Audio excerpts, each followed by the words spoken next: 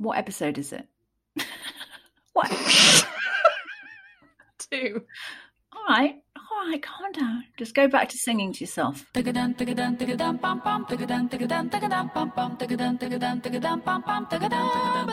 Hello, welcome to the Real Work Podcast with me, Fleur Emery. Unedited conversations with women who are changing up the world of work. Extraordinary women who are founders, thought leaders or trailblazers. Here to inspire and inform your idea of what's possible for you. Hello, and welcome to episode 2 of the Real Work Podcast with me, Fleur Emery. This episode is extremely serious because it deals with the HIV policy and activism, and yet Buckers manages to snigger partway through because our guest, Mercy Shibemba, Mercy is also the name of a song by who is it? Duffy, who is Welsh. Is she? Who is Duffy? Should we get on the show? She's a singer. I would love to get Duffy on the show. Great, make it happen. Talented woman, fantastic accent. She did a great song called Mercy. So now we've heard about her, let's talk about our guest, Mercy Shibemba. She's a young person who she's just demonstrated resilience, creative thinking, self-mastery, all the things that inspire me as a person. Mercy's bringing along in shopping trolley loads full. She's an incredible person. She manages to make a very heavy subject also super engaging, and there's some lols in there as well. So I hope you enjoyed the conversation. Here's Mercy Shibemba.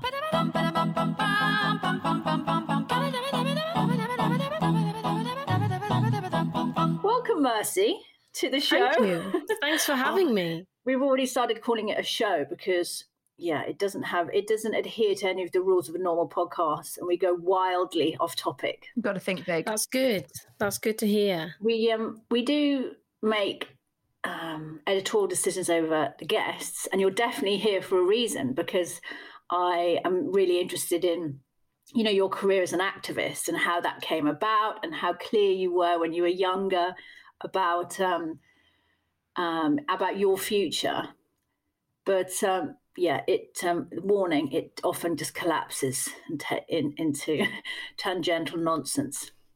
Where are you joining us from today, Mercy? So I live in Greater Manchester, so that's where I'm joining you from. It's currently raining outside, so it's like a homage to my life growing up in Wales.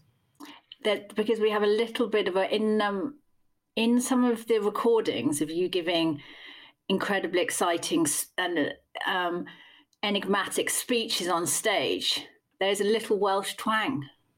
That's what people say. They're like, you don't notice it like in your face, but in some words and stuff, it sort of just arrives.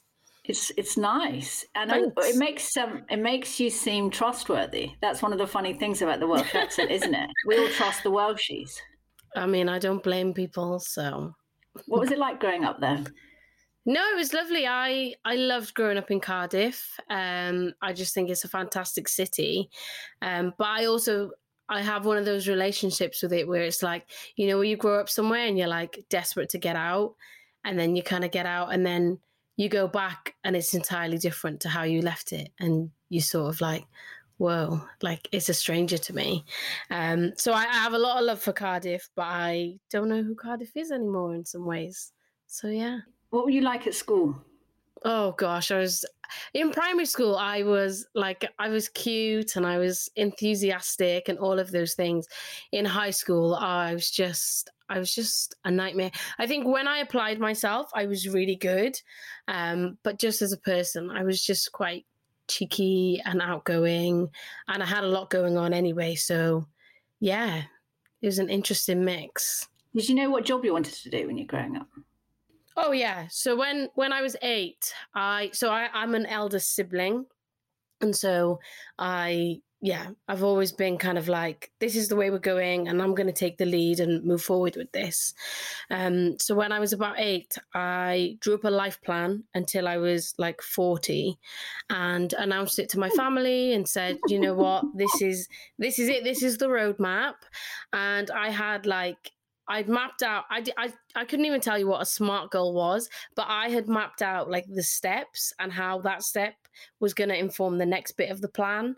So I had all these plans about, I'm going to do these GCSEs and then I'm going to do these A-levels, then I'm going to go to university to do this subject, and then I'll do a PGCE, then I'll become a teacher, and then I'll teach abroad for a little bit. And it was quite intense, but actually my parents were really on board with it. They were just like, look, if this is what you want to do and you know what you need to apply yourself, then go ahead, run with it. Well, if you're one of multiple siblings, they must have just thought, great, that's one off our task sheet. Exactly. Done. She's self-sufficient, aged 8. Exactly. I wonder what it would be like to look at that now. I bet it's adorable. Like if you could find it somewhere. It's funny because I just think she had no, like 8-year-old me just had no idea about the world in a big way. And I can tell when I kind of look back on it, like and not in a like critical way, but my mindset was just so small and like my little world was just so tiny. I wish I could tell her like, oh my gosh, there's all of these other things that you could do and do end up doing. How old are you now, Mercy? I'm 22. I'm going to be 23 in a few months, which is crazy. Well, it's good timing because hopefully you'll get to celebrate. Exactly. Hug. We'll come over and give you a hug. Great. Sounds good. No, it's PPE free. Mm-hmm. Boris said Boris's lift of everything is on the 21st and my birthday's on the 29th. So I might just do a week-long extravaganza. Un spettacolo. Fireworks, all kind of things. Just go wild. And how do you describe your career now? You're an activist, but you're also part of the HIV Commission. What's that? What's the commission? Yeah. So the commission was a group of people that kind of got together and said, okay, we've got a real chance of eliminating new HIV transmissions, and it probably works best if we have a group of people that are across different sectors and expertise to kind of get their heads together along with an advisory group and like the general population and other people who want to feed into it, make recommendations to the government, because they had committed to that. Well, Matt Hancock had said by 2030, I don't want to see any new cases. And so it was like, okay, Matt Hancock said this, but probably doesn't know how to get there. So we came up with, I think it's 30 or 20. I can't remember off the top of my head right now, recommendations. And yeah, I mean, I think it's gone well. It's landed well with the government. I was 21 when I joined it. And I remember thinking like, oh my gosh, like this is a big thing to kind of take on. But I always love that any opportunity I'm handed, or I have been handed, it always comes with the caveat of like, we'll look after you and we'll help you like be the person that you need to be for this. I always kind of describe it as like, I'm always given like clothes that are too big for me, but because people believe in me, they like help me grow into them. And I think for me, that's one of my favorite parts about my career. I feel like there are very few situations where I feel alone or like I'm not enough, because I've always had the help and support to be more than enough. Bacchus is like taking notes. I'm not sure if the notes are for the show notes or if they're just personal, if you're just learning, if you're in learning mode at the moment, Bacchus. I just like when I hear something really good, I've got to write it down. I don't even know what I'm writing it down for at this point, but it's just when you hear something and you know I've got to remember that. It's really good. Who inside the commission, like what kind of other people? You had a variety, so there'd be some medical professionals in there, who some legal people maybe. Who else was in the commission? So there were some MPs, there were people that have kind of worked in the media, somebody who was like quite high up. He's like the head of LinkedIn for like Europe and the EMEA I can't remember the acronym. And then there were other activists like me who were living with HIV. There were people who were religious leaders. There were people, who are scientists and academics in the field.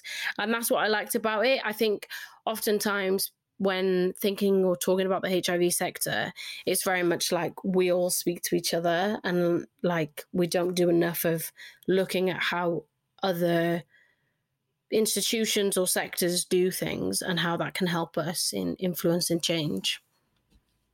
And that's only one aspect of the work you do, isn't it?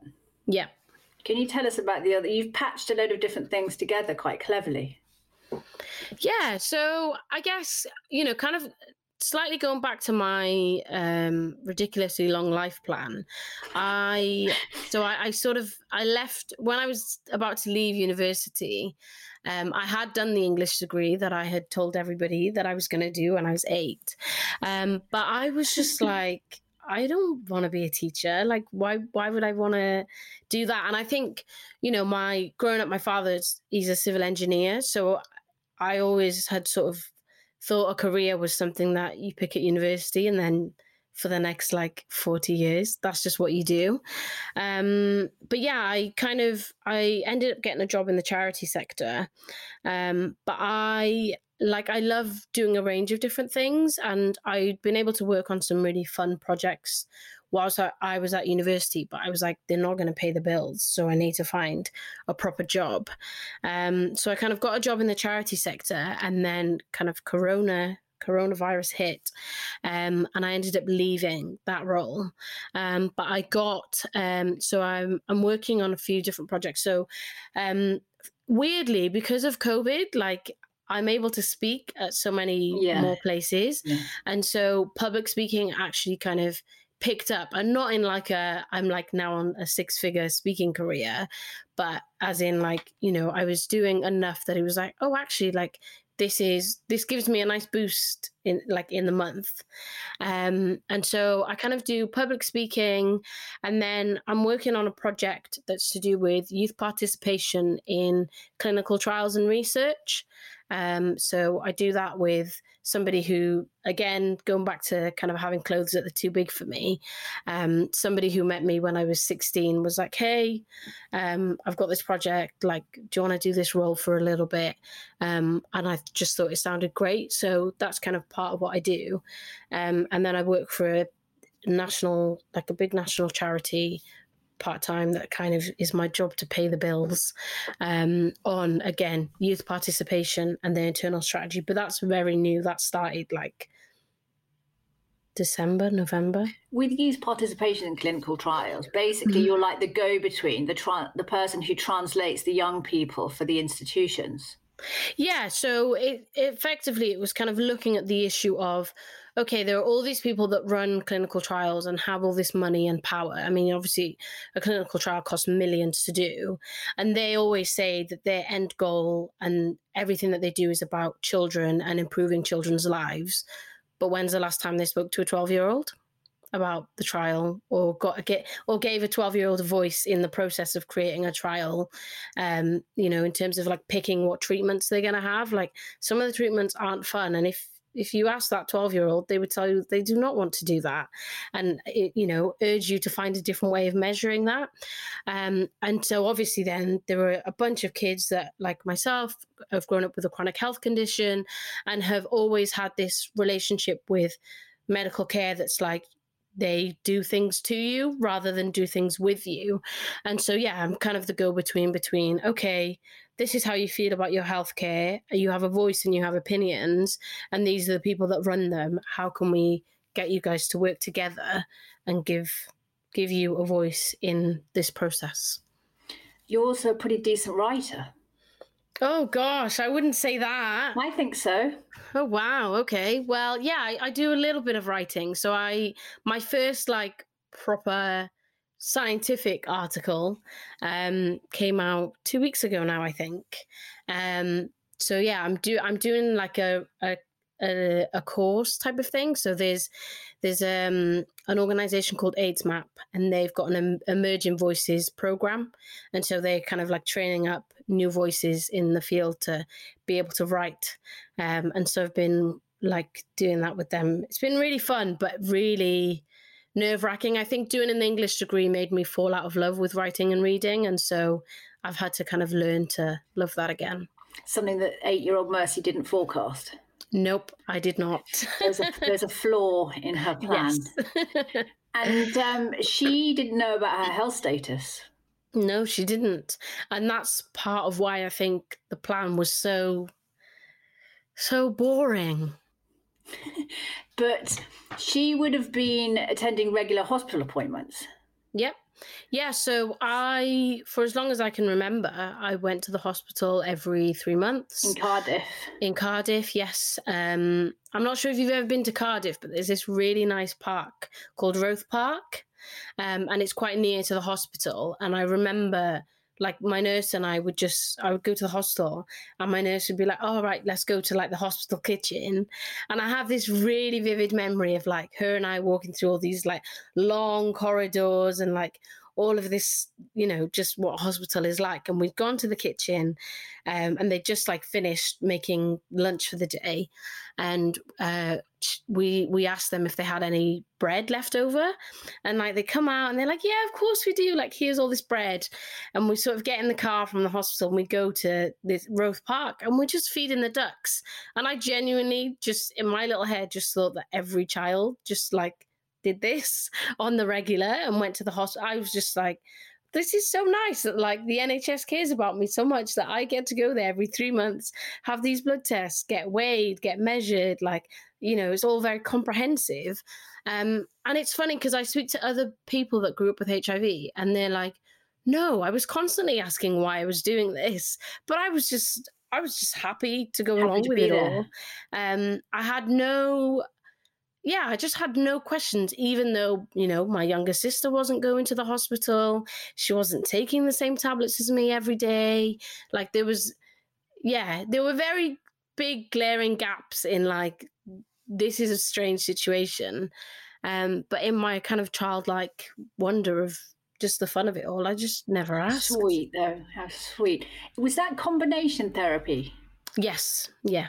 So it's 2021 now, you were born after. That was the major breakthrough that changed the outlook for people living with HIV. And that was in the 90s, wasn't it? Yeah, it was. And I think about that quite often, actually, because I think it's something like around the time, I think like 50% of children born with HIV didn't live to see their second birthday.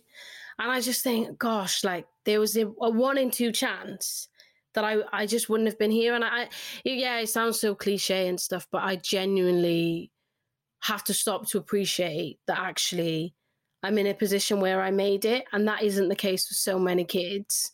And even though, of course, I spent my childhood berating that I took medicines every day, but now that I understand the impact and the life they've allowed me to live, I'm just really grateful. I'm really grateful too. Thanks. I think, it's an interesting perspective, isn't it? So, because you were born, older people who had lost loved ones to that disease. It's interesting in terms of how it affects people's responses to you, because one of the fascinating things is when your viral status was communicated to you by your caregivers, by your doctors, how that changed your perception of like fitting in and, you know, that kind of stuff, like the world around you. Because older people, they've got their own baggage related to HIV. But did your contemporaries have that baggage left to pass down to them by their parents? Like bullying, I'm talking about like bullying and misinformation, that kind of stuff. Was that around in Cardiff when you got your diagnosis? Yeah, definitely. I remember. I vividly remember, and my doctor and I talk about it. Well, my old doctor now, and I talk about it. You know, she kind of talks about obviously they had to do lots of preparation to be like, right, we're going to tell Mercy this, and who knows how it's going to go, and all of this stuff. And, you know, she sort of just remembers sort of like me, because it was a really weird situation. So we went to the hospital, and we went in this room that we'd never gone in before, and all of this stuff. Where I was just, yeah. And I was a kid, so I was just like, why have we not gone to the place where all the toys are? Like, this is just really strange. You know, when everyone's looking at you and like they're trying to tell you something, but like you're just like, why is everyone looking at me? So I was just kind of like, this is really like, there's a real focus. Nerve-wracking. Yeah, I was just like, there's a real focus on me here. Like, I don't I knew I hadn't done anything, so I was just like, this is so weird. And like, yeah, I remembered the week. I think it might not be the week before, but like the appointment I had before that, I just remember there being a really lengthy chat between my doctors and my parents, and I was like, this is taking a lot longer than usual. But I was busy playing with toys, so like, and having an afternoon off school, so whatever. But back to my point, I remember sitting there, and, you know, they're all going on about all this stuff, and they're talking about white blood cells and red blood cells, and they use some sort of analogy, and I was just like, I was never into science. I didn't want to be there. I thought it was really weird how they were kind of interacting with me, because they weren't usually on edge like this. And then they sort of just said, you know, like, do you know what we're getting at? And I was like, not really. And I remember them saying, like, you know, spell it out. Yeah, I remember them, you know, sort of spelling it out. And then they all just looked at me, and I was just like, okay. But that's the interesting dynamic that you work with now, because they're bringing into that conversation their history and their projection of what those words mean, which you're completely innocent of, like in the purest sense of the form, and just like, all right then, well, everything seems to be fine. Let's just exactly. So I'm just like, okay, like, calm down, everyone. What do you want me to do with this information? Because as well, I've lived with this my whole life. It's not like I've had aches and pains that I've questioned every morning. Like I never got to a situation, thankfully, where I was really ill that I like knew of, or I was in hospital. Like it's been a really weird condition for me, in the sense of like, I've never felt the effects of it physically. And so, yeah, I remember kind of just being like, okay. And then I remember the conversation after, which was very much like, you know, this isn't something that's accepted in society. And it was very like, we're trying to guard you, and trying to get you to understand the gravity of what this means in the world. That's such an interesting parental message, isn't it? Like, keep it in the box. Yeah. Just keep it. That's fine. Just keep it in the box. Yeah. And we, like, my sister didn't know, so it was kind of like, we're not going to mention this to her. So I was just like, okay, like, cool. Like, can I get back to my life? But then, yes, I soon learned that actually, yes, the stigma is real, and, you know, it can come about in terms of the jokes people make, or the things that people share when they talk about it, or how people respond when it's brought up in a biology lesson. People are like, oh yeah, like, my parents say it's so bad, like, you can get it if you just touch somebody, or like, oh my gosh, I would never share a drink with somebody with that, because like, you'll definitely get it then. And it was always just the way in which that person living with HIV was talked about, that was just like, oh my gosh, like, I get it now. This is what it means to be othered and cast aside because of this thing. When I knew, well, no, I take tablets every day, and I get my blood tests every 3 months, and I'm perfectly fine and healthy. But that wasn't translated. That would never have translated to my peers. And so I think both the combination of like, you know, we're not going to talk about it to like in our family home, and this is how it is dealt with in conversations together, was just like, oh my gosh, I have to be completely silent about all of this.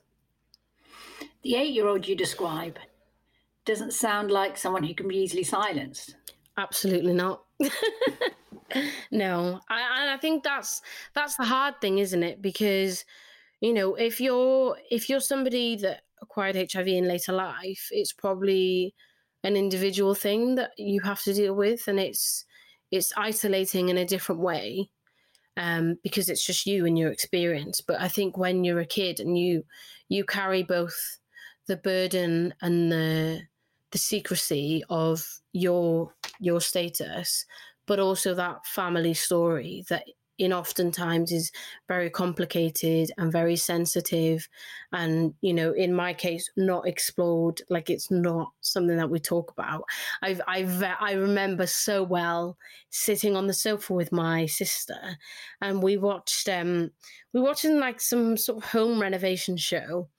And it was in like America or something. And it was one of those ones where like they find really sad stories and then they redo the whole house. And they had gone to this for free. Yeah. And because your diagnosis is so bad, you get a free extension. Yeah. So they'd gone to this orphanage for kids living with HIV. Oh gosh. And oh gosh, I just remember, you know, myself and my sister sitting on the sofa. Like, we loved this show. We watched it all the time. And then my parents sitting in the other half of we had like an open plan living room where it's like kind of two halves. And they were sitting on the other side. And my sister just says, of course she would say this, she's never heard about this before. She just says, what's HIV? And I just remember being like, and I just remember... Was your mum like, fish fingers for tea? My parents just looking over like, what are you watching? And God. We just completely skirted over it. And like, she never realised. And like, you know, now she knows it's funny. She'd press the nuclear button. But it's just, you know, those situations, and I just think, oh my gosh, that's like so... Yeah, it's just crazy to look back and think that we lived like that. It's hard as a young person, because in any family you carry, you know, you get messages about what you can and can't say and how it affects people. So like the classic dynamic is having a stressed mum and, you know, having to be all right so that you don't add more pressure on, just like a mum. You know, it's a classic sort of psychological ping pong game. And you've kind of got that, but sort of on steroids, you know, because of, you know, how the decisions that she's had to make, that your parents have had to make about when you're told, what treatment you have, what you're told about this, who knows. All of that is an absolute labyrinth of potentially shame-causing decisions, and you can trigger them, you know, just by existing, or just talk, and just by knowing, actually, just by knowing. Like, that's a before and after, exactly. Isn't it? It would always be the little things. It wasn't necessarily the big things, and that's what makes it even more difficult. You know, it's like you just never know when those moments will come about, because they'll just spring upon you, and you have even though you don't have to resolve them, you still have to deal with them because they're there in front of you, and whatever way you choose to deal with them is a different matter. But, you know, there's still the very real thing of like, your kid has just asked you a question about something, and none of us in this room are prepared to answer it because we're scared that it will lead on to more conversations. Is it currently life limiting? Currently? Is it considered? Yeah, it's like presently, is it considered a life limiting diagnosis? No, not in the UK. No. That's massive. That's a massive change. That's before and after combination therapy. And let's talk about the work that you started doing, because the great thing about this story, the glorious part of this story, is how irrepressible your personality was, and having such a kind of heavy, well, not heavy, like a serious backstory, and this sort of complicated point of difference between you and all the other students who are just like getting stoned and falling over at a university. You still managed to have fun and live your life. How did you just manage to carry on being you, like that kid who was just like, yeah, whatever, I'm going to have a good time and live my life? Yeah, I think I got to a point where I realized I wasn't being me, and I didn't have a sense of me. I sort of had this childhood where everything was unknown, and so I could just kind of crack on easily without the baggage of any of it. And then this stretch of time where I was dealing with situations like that, and I kind of describe it as a less glamorous Hannah Montana of this double life of trying to be this young person who was really fun and full of life and carefree and confident and sassy, but having this huge burden of shame and secrecy and not being able to actually address that in a way that was meaningful to me and talk about it. It felt very separate, and that I couldn't bring them together. And then kind of just getting to a point of like, do you know what? I can't live like this. I can't live in a way that means that I'm not able to share this information with those that I want to share it with. And that ultimately I'm just not able to be me. And so I guess, yeah, my first couple of steps were, I got involved with the Children's HIV Association, which is a charity kind of called Chiva. And I met other young people like me. And I remember, meeting somebody who had done an English degree. And I was just like, oh my gosh, wow. Like, actually, like, these things are possible. And I can be the me that I wanted to be at 8. And so I think it was just an awakening of like, do you know what? This is it. This is your life. And you get to choose if you want to live in this horrible way and like be totally wrapped up in all of this negative stuff, or actually if you want to go the way that is still hard and it's not always going to be fun, but actually in a way that allows you to find you in everything and like mold yourself into the person that actually you are at heart, and also take on the thing of like, this isn't just, and Mercy's all about not having any of that. And so how can I do that, even if it's in small ways? And it was in small ways to begin with, and now it's in big ways. But I think for me, it was just realizing I can't live a life of not being me, because it's not going to protect your family. Yeah, it's not going to end up anywhere good. And if that's the case, then like, what's the point in being here? Like, half of the kids born in your situation at the time you were born did not make it until 2. Like, get it together and let's move on, and like let's deal with this. And that's just how it is. Like, so then you have to find fun and you have to find the joy, because if you don't, then it's almost like you're just given a, well, so what, to actually having a chance at life. And that just didn't go with who I am. And the curious part of what you're describing is this kind of hero's journey that you went through takes you to a point when you have a unique set of skills and experience, which can actually not just advance your life, but can advance the lives of other young people with chronic illness, because of this job that has emerged out of it, So you ended up having this crazy job that didn't exist for eight-year-old Mercy. It just was, it wasn't on the list of things that she could have chosen. Civil engineer, nurse, doctor, dentist, pharmacist, whatever. And your job wasn't on the list. So it's taken something from you, but it's also given you something. Exactly. And I think for me, even though the family situation was really hard growing up because none of us were able to address it and talk about it, through my journey of doing that, it's kind of brought restoration to that. And so I remember, I was on my way to South Africa for a conference, and as you do at the age of 22. Just casual. So casual. I was being flown to South Africa to speak in front of an audience. I was, yes. So I was on my way there, and my layover was in Istanbul in Turkey. And it was, I don't know if you remember, there was a military coup a few years ago. And that was the day. So my layover, which was meant to be like 3 hours, turned into like 26 hours or something because of this military coup. And it was all very dramatic, and I was like, it was a bit hairy, to be honest, the situation. And I remember I was on the way to a conference that was to do with HIV. It was called AIDS 2016. And I remember... You opened that conference. That was 2018 I opened. So this one I went, I was just like very new to everything. And I remember, being on the phone to my dad, and I was just like, I'm just going to get the first flight back to London. Like, I'm not doing this. I don't want to go, like, all of this.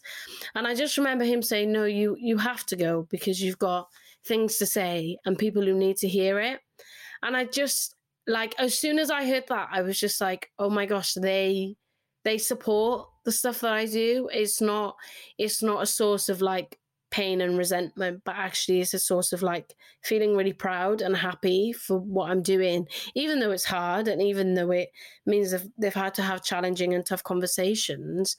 Actually, it's been a weight lifted off them as well, because none of us have to live in hiding anymore. And that's progression. That's generational progression, because you weren't born having witnessed the horror of pre-combination therapy HIV diagnosis. And so that wasn't a reality in your mind. And so you said, let's change that. That phrase that your dad said, that there's things you need to say and people who need to hear it, that's the end of a Tom Hanks movie, surely. I mean, that's Tom Hanks level, right? It's just absolutely... That's the kind of those are the moments in life of connection and sort of being seen by a family member. That's as good as it gets. Exactly. That's beautiful, beautiful. And you got to the conference. You listened. It landed, and you got your military coup. That can't. I messaged them. Military coup. Step out of the way. Yeah, and it's funny because like so many people that know me now are like, oh, I remember meeting you at the conference, but I was. Like, okay, maybe shy is an exaggeration, but I was nowhere near who I am today. And it's funny just to look back and think, oh my goodness, like, there I was just recovering from the trauma of a military coup and like having this sense that I needed to be there, but also massively overwhelming. It's like, there's like thousands of people at this conference. But actually that was a really pivotal moment for me to know that actually, whatever this ends up looking like, I'm supported. 2 years later, you were invited back and you gave that opening speech, which we've seen on your Instagram page and on YouTube. It's pretty impressive. What did that feel like standing on that stage? What was that like that day?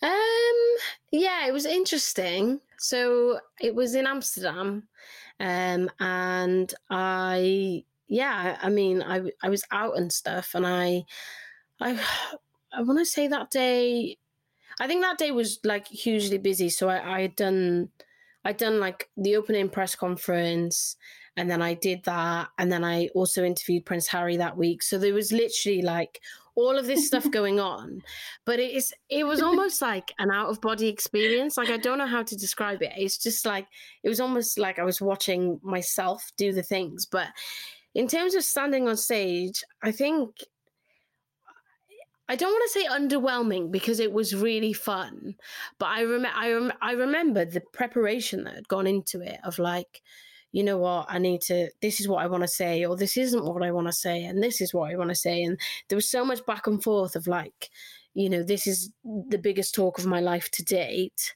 And then I remember there was a AIDS conference before my time, really, I think. And there was this kid in South Africa, and I think he was 11, and he'd opened up, and he had spoken about the need for medicine. It was in South Africa, I think. And I thought about him a lot. Sorry, this is really emotional. I thought about him a lot because he'd done this speech, and then he died. But his speech was about what he needed. And I just didn't want to do a speech where everybody was like, yeah, woo, like amazing. But the words never landed, like in a tangible way. And so I sort of had that feeling of like, this is really important to me. Whether it's important to everyone else, I just have to let go of that.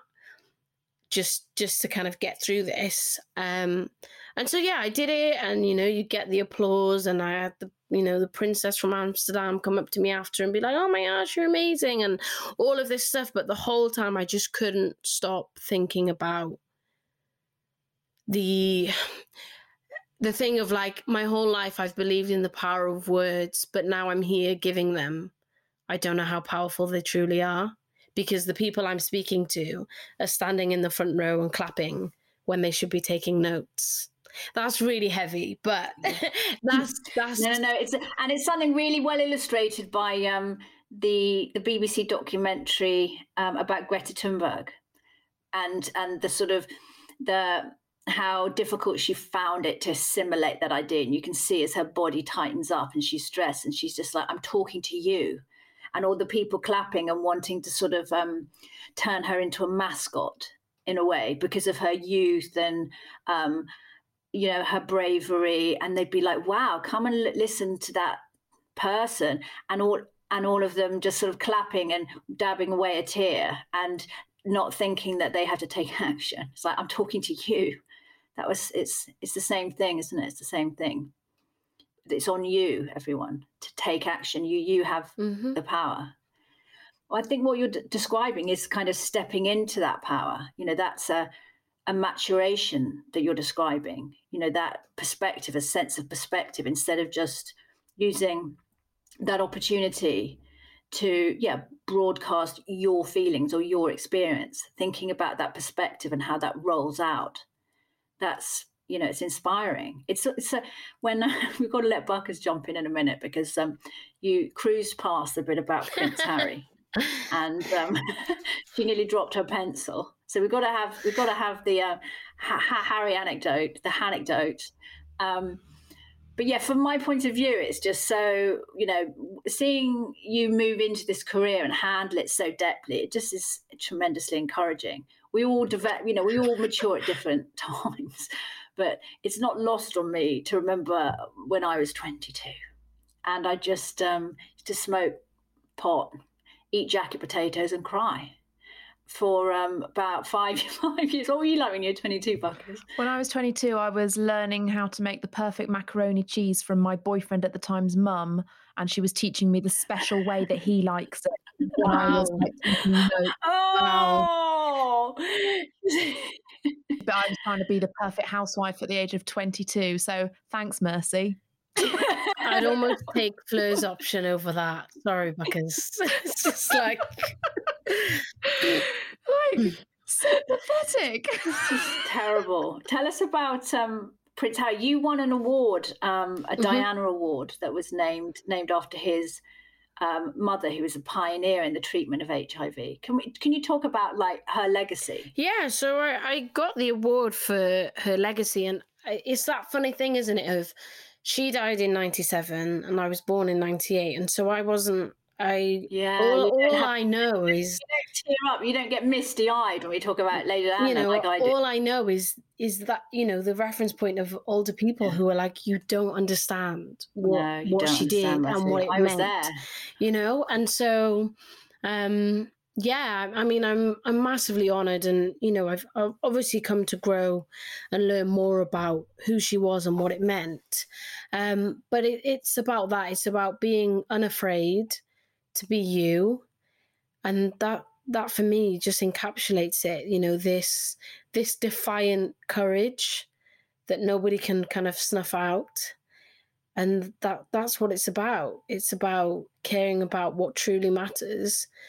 You know, and she showed that in what she paid attention to and the causes that she got behind. And the way she got behind it. I exactly. was in the early 90s, I was I was a club kid, and I was in the gay clubs in the 90s. So I have a different perspective on HIV and lost people at that time. And what she did, which was utterly radical, was she just showed herself like touching and hugging and relating to HIV and AIDS patients in a normal human way, just like any other illness. And it was massive. It was radical because it was so much against the doctrine of the time. It's hard to describe how radical that was. It was another, those great points of the direction, of the disease changed with that, and then with the scientific breakthrough with treatment. And did Harry give you the award? Yeah, so I got the award from Prince William and Prince Harry, and I think I'd met Prince Harry maybe like 2 times before, and we'd spoken about it, because I hadn't like publicly said anything about my status, so we'd spoken about coming out and what that would mean for me. And I was, when he first met me, it was always like, yeah, that's never going to happen, like ever. From you were saying, I can't do that. Yeah, I was just like, that's just not in my frame of like reference. And again, he was encouraging me of like, not realizing how powerful my voice is.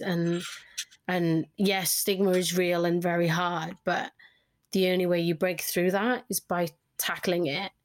And so we'd had these conversations, and he knew where I stood. And I just remember kind of getting on that stage, and there's a video on my Instagram if you want to go see it, but I kind of get on the stage and I go to shake his hand and he hugs me. And I just remember he was just chatting, he spoke to me, and he was just, I don't remember it verbatim, but he was basically saying that he was really proud of me because he knew he was there when I wasn't out, and there when I was like, no, I don't want to take a picture with you, Prince Harry, because the whole world does not know, and like I'll have to explain why I'm here. He was there to know actually how tough it was to even say that HIV was a part of my life. And then he was also there when I said, you know what, I don't care anymore. And that journey was, really special. Yeah. And is there someone in my house? There is. Okay, Mercy. Hang on, should we find out who it is? Someone just walked past find out who it is. It's really creepy. Hi. Yeah, sorry, you're recording. Yeah, we are. We're recording a podcast. Hi, it's nice to see you. Thank you too. I'm so sorry. That's fine. Welcome. It's all right. We're gonna wind up. Just give us a few minutes. So, Mercy, this is just so typical of the Real Work podcast. Oh, I hope you know that person. We dive in to the most serious. We're just getting to the denouement of this kind of epic hero's journey when you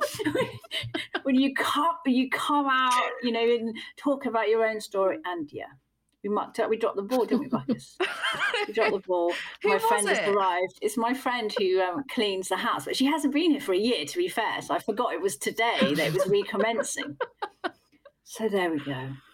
It's the thing, before we wrap up, the thing that I admire so much about your story is your sense of agency and your sense of maturity, how you kind of you've taken control, and also that you gave yourself time, exactly like the story you've just told us. You gave yourself time to decide. You didn't say, right, it all has to happen now. You let things unravel, which is a lovely way to do it. I think that's a wrap, isn't it? I think we're about to get the Swiffer out. There's some clunking going to start Swiffing. Henry the Hoover's about to come in. Get in on the action. So this is the reality. Before then, we managed to create an intimate atmosphere, like we were all together in the studio, but we're not. Okay, that's the reality of it. We're so not. I would like to be though after lockdown. I feel like we should definitely get together in the same room at Mercy. You're certainly someone who I'd like to know better in real life, and I'm sure people listening to your story share that. If they want to follow your career or get involved, like what should they do if people want to find out more about this kind of work? Yeah, so they should follow me on Instagram, and I'm currently having a website developed, so I'll have updates on there. I don't know when this is coming out, but from April I'm gonna have a website. I'm an extremely impatient person, so it's probably out next week. No problem. From April there'll be a website, and the link will be in my Instagram bio. So Great. Yeah. Thank you for being an extraordinary guest. Thank you for having me. It's been great. Because what can we do with that? We'll just work around it. Just style it out. It's fine. It's my own fault. It's on my own timing. I forgot the whole thing. We get away with it. It's fine. That's the end of this week's episode of the Real Work podcast. If you want more from me before the next episode, or you'd like to learn more about Real Work, you can find me on Instagram and YouTube, where I share experience and advice for women who want to work and earn on their own terms. My Instagram handle is @doreal.work, and on YouTube it's Real Work, all capitals, all one word. Please rate and review this podcast if you know how, and tell people about it. It all helps. Thank you for being here. See you next time.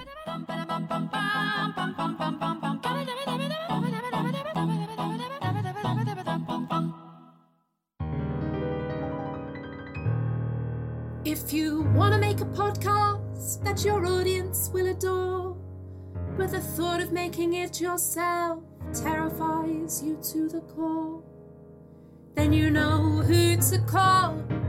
Producer Bacchus, she knows just what to do. Producer Bacchus, to make your podcast dreams come true. She used to work in radio, where she was poorly paid, a dab-handed audio. Find Producer Bacchus on Instagram @decibel_creative, or click the link in the show notes. Come on everyone, Producer Bacchus. If you want to hire the best, Producer Bacchus, just put it to the test. Producer Bacchus, just press record and she does the rest.